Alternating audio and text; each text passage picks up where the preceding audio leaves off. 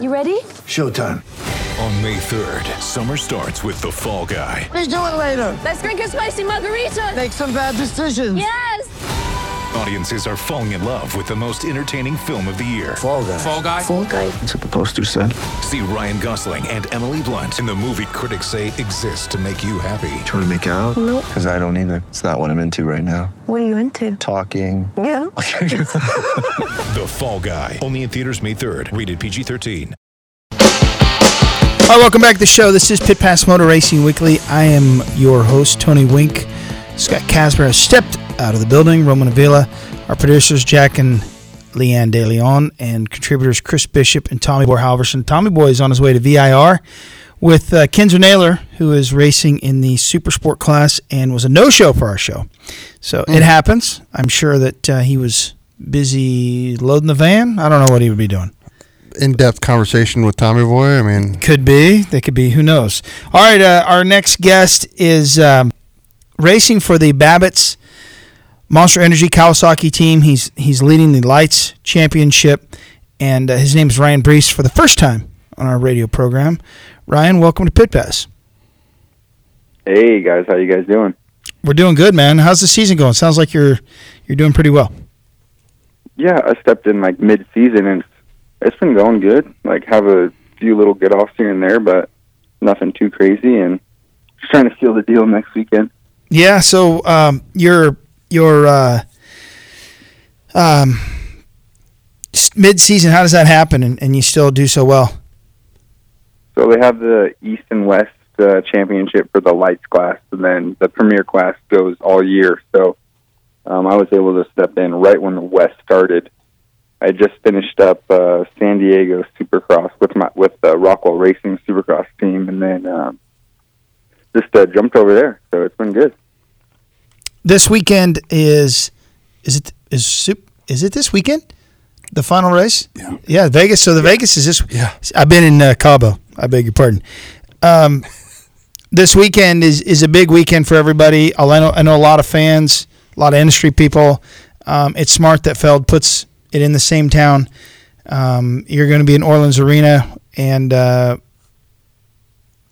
it'll be Friday, right? You race Friday, and then the Supercross is Saturday, and then they have the Amateur Day on Sunday. Yeah. It'll be a full house, I'm sure. You got any problems racing in front of that many people? I would imagine you're getting used to it by now. Yeah, it hasn't been a huge factor, other than we can hear them, when something crazy happens. But no, I think it'll be good. So you're in the lead, and you can hear people like screaming. You're like, well, you're so close. What happened? What just happened? Yeah. It's like towards the mid pack, stuff starts getting crazy. Guys going sideways and whatnot. It's so tight in there, so you never know what happens. So Ryan, let's talk about last weekend. Reno seemed to go pretty well. Yeah, it was a solid night after what had happened. I don't know if you guys had seen anything what had happened before, but there was a gnarly casualty that happened. But I won the night in the Lights class, and then just kind of putted around in the Arena Cross class. Wasn't feeling too good, but it was solid. There was a what? What did you say? A gnarly casualty? Yeah. In practice, actually, I had got whiskey throttle right before the finish line. Oh, I think I heard about this. Yeah, I had to bail off the bike. Midair or before it left flight? Midair. Oh, boy.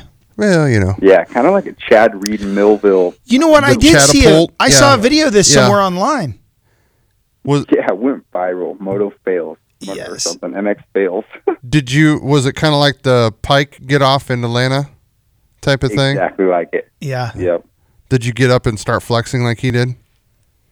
I do not have the willpower like that, man. Savage.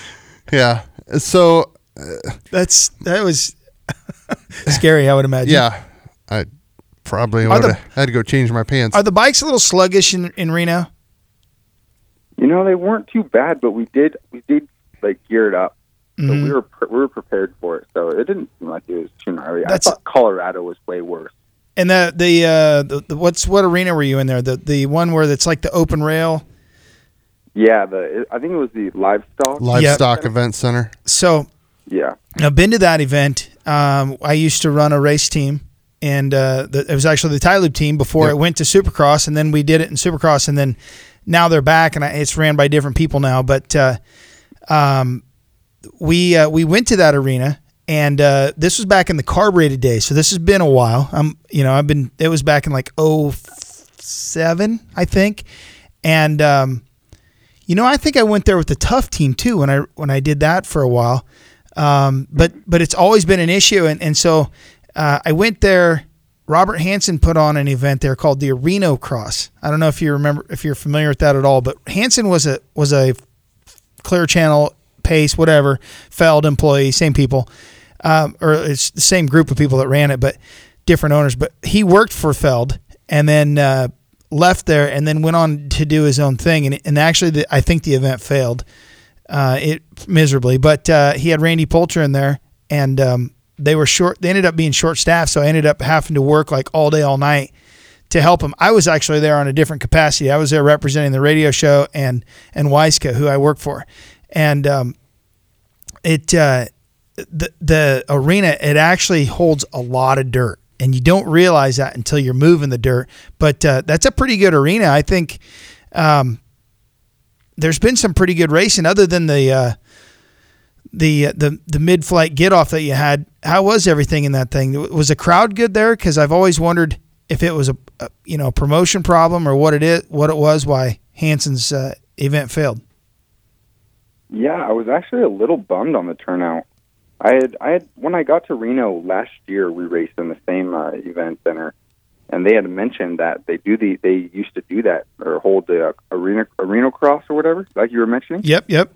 But yeah, not a lot of people showed up. I was bummed about that. When I got into the airport and was heading to the track or arena, I was kind of looking to see if they do promote it, any signs or anything. I saw nothing along the way. And even Josh Woods, my GPS manager, he was like talking about it, but we saw nothing. So I think it's more like publicity. They're not getting the word out there for the event, So that was a little bummer. Okay, here's the next question. We've asked everybody, and everybody denies it. I had Lindsay on, and we talked about it, and she said, I don't know. Yeah. Is Arena Cross going to continue next year? In the pits, I hear that it is no longer going to happen. Will you guys race Friday nights of Supercross or what? Or Sunday? I'm thinking they're transitioning over Sunday. Don't know for 100%, but that is just the word that I'm hearing. Mm-hmm. So they do an amateur day, and then you guys race too, or? Yes. Yep. Same with the amateurs. What are your thoughts on that? I don't know. I don't know if that's really going to bring in too many people because it's the day after Supercross. Everyone's going to want to go home. Not going to be hungover. They're going to be hungover. And oh, here we go. Sunday. Spoken like a true arena crosser. I love it. You know what I mean? Like, I kind of get to kick back because I'm not in the ceremonies or anything, but I kick back and see all the fellas that are sitting there watching all the guys. And, man, they toss back. Let me tell you. Oh, that's the deal, man. It's a party, but also there's plenty of guys that are watching it and they're just chomping at the bit to get down on that track, which is a melted down version of it, obviously.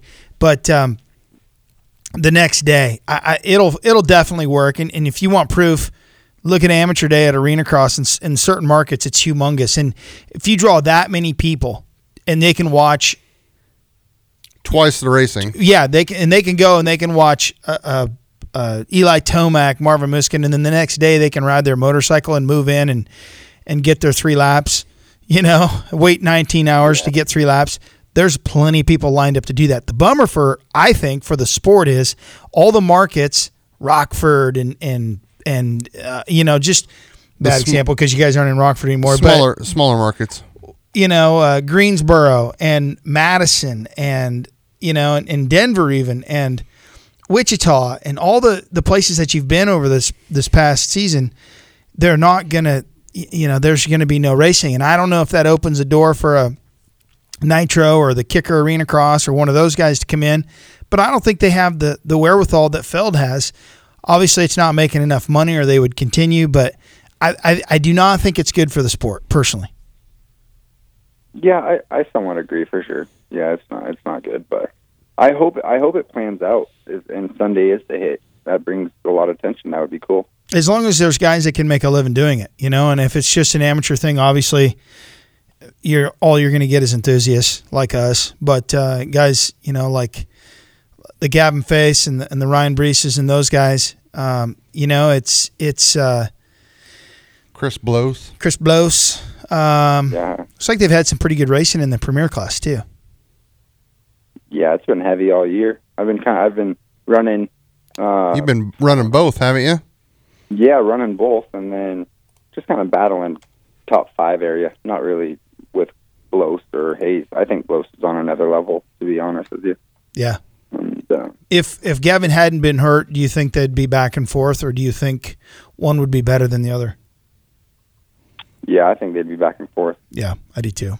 You could tell Blows just wants it every single time he's on the bike. He's just going ham. Yeah. Well, you've got to get her done May 4th. Good luck to you.